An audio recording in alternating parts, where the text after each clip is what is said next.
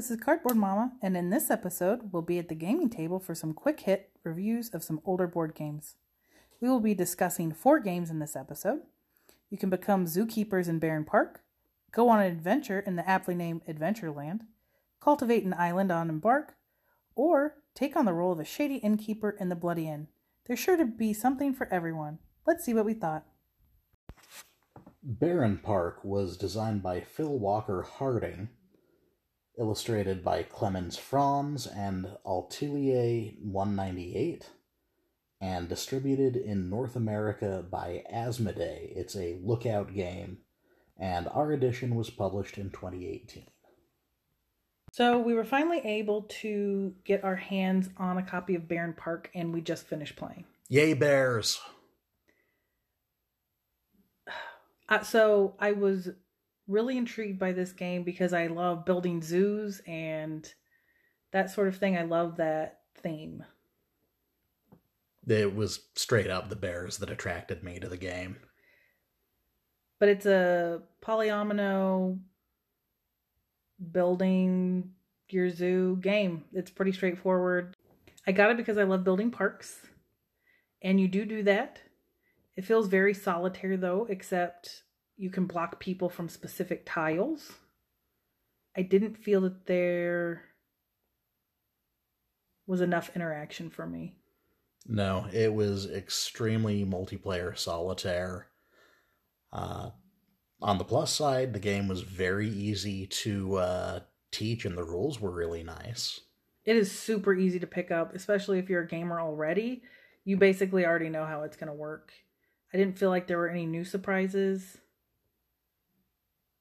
I did like covering the different spaces, and that is how you triggered the different tiles that you got. I thought that was a neat mechanic. Agreed. Setup was a little bit of a bear. Yeah, I'm saying it. But aside from that, I didn't have anything really negative about the game. It just left me wanting a little bit more. Yeah, I do think we need a little bit more difficulty. I'm not sure. We didn't play with the expansion, so I'm not sure what that adds, the Bad News Bears expansion. But I think it was just okay. I would probably give it a 6. I'd give it a little bit higher than a 6, like a 6.5 maybe. I think it might be a good, not an intro game, but maybe, okay, you've played Ticket to Ride. Here's an interesting new style of game now that you're a little more familiar with stuff that isn't a common roll and move. Or if people you know really like Carcassonne, I think this would be a good. Agreed. So does it stay in our collection? I think it stays in our collection. Hopefully we can get a copy of the expansion on the cheap, and maybe that'll solve some of our quibbles. I think it stays for now, but I'm not sure how many more plays it will get before I'm like, oh, okay, I'm done. So we'll see. So to the Shelf of Reckoning it goes? Yeah, I think so. Adventureland was designed by Wolfgang Kramer and Michael Kiesling, with illustrations by Franz Vollwinkle. It was published in 2015 by Haba. We just got done playing Adventureland. It is not what I expected from when I looked at the box the first time, and that's not necessarily a bad thing. I missed this the first go around because it came out in 2015 and we are in 2020. But it has been on a couple of Tom Vasel's lists before, and I do really like the theme. I love going out and picking up stuff, but they're hidden, so you're not sure like if what the sword is worth and that sort of thing. But roughly what the game is you have workers on the outside of the board, and you can move them down and to the right, but you can never go back or up. So it's one-way flow, and you collect swords and herbs and gold, and you're fighting monsters, and that's basically it. Yeah, there are 3 different modules that come with the game that vary in complexity. You can get points by collecting groups of companions together with your adventurers. collecting swords, collecting gold, all of it dependent on the scenario. And there's a little bit of risk involved because, particularly with gold, which I found interesting and ultimately kind of frustrating, not in a bad way, just in a, well, I guess I deserve that sort of way. If you are collecting a gold piece and another gold piece comes up that is on a space further down the board than you are, a water nymph will knock your character off of the board and out of the game, which I thought was kind of cool, really thematic. Really sucks when it happens to you. I think it's a really nice, lightweight family game. Barely any rules in it. You could teach it a couple minutes max. I think I'll be showing it to my dad, that sort of thing. But I definitely think it's a keeper. I did notice that there are a couple expansions, so I might actually look into that and see what they add. Absolutely. The box says that it's 10 to 99 years for the suggested ages. I think you could easily, at least the first scenario, teach a 5 or a 6-year-old how to play and they wouldn't have any kind of problem with it. So it's a keeper. Absolutely. Embark was designed by Philip Dewberry, illustrated by Robert Gonzalez, and published by Tasty Minstrel Games in 2018. When we went to Dice Tower West this year, 2020, I played Embark because it was on the Play to Win shelf. And I had previously overlooked this game because it has the same art and design that Harbor does. So I thought it was actually from the same designer, and I didn't love Harbor. But it actually isn't.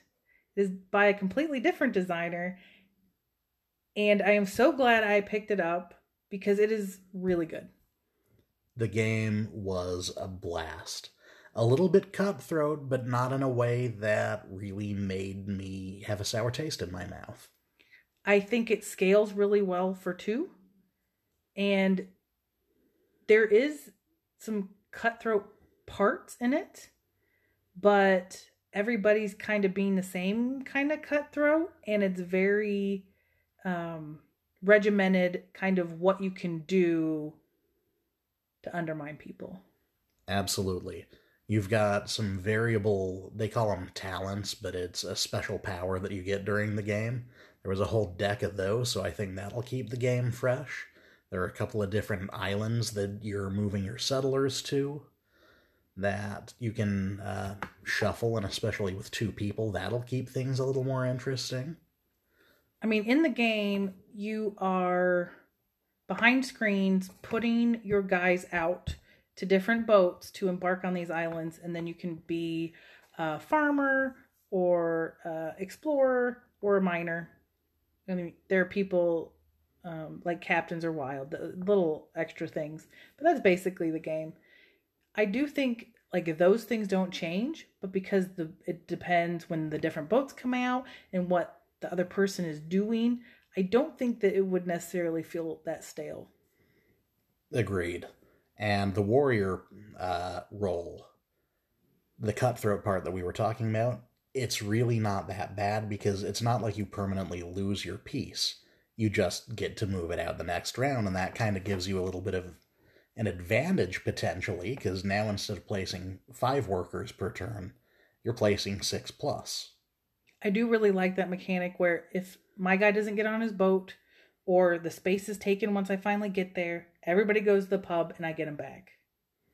I really liked it. Another quick, fun, really good game. I want to keep it in the collection. What do you think? Oh, definitely keeping it. I sought it out after I played at the con. I was really surprised, and I just had so much fun. It felt really nice and refreshing. I'm so happy that you ended up scoring a copy.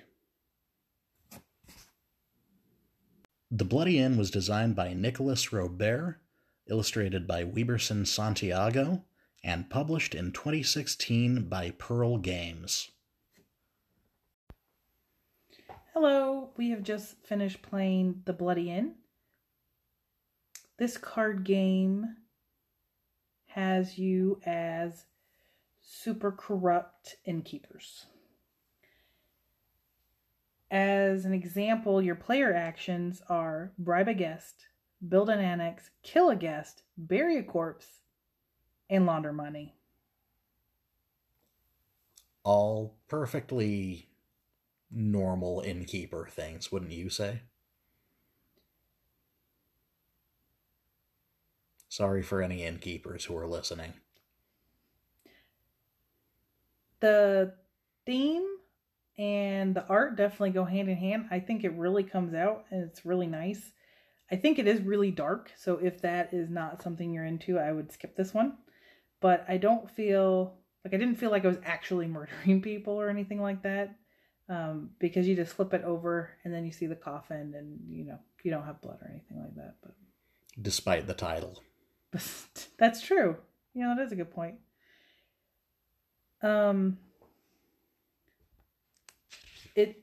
One interesting aspect of it is that you kill the people, you kill the guests, and you want to rob from them, but you have to bury them first. So you have these corpses laying in front of you, and you need to bury them in the annex. But at the end of the round, if there's a cop out, he can catch you.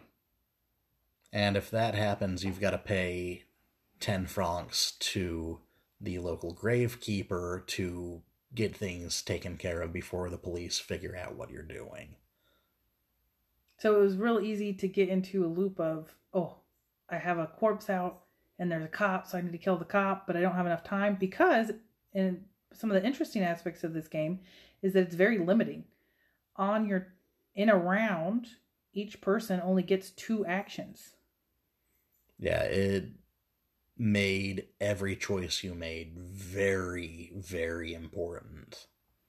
And I definitely can see how it can be a little analysis paralysis prone, though, because there are multi-use cards, but I think that's one of the shining gems of the entire game.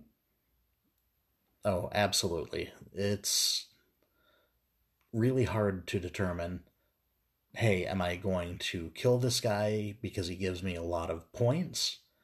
Or am I going to hire him as an accomplice and let him build the building that he does, which has a cool endgame effect or in-game effect?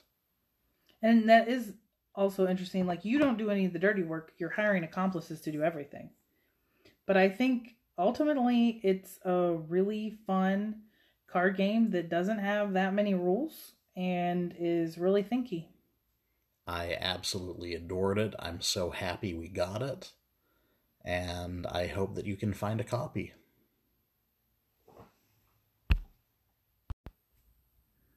This is Cardboard Mama. Thanks for joining me at the game table. Catch new episodes every Sunday. Takes all that I have.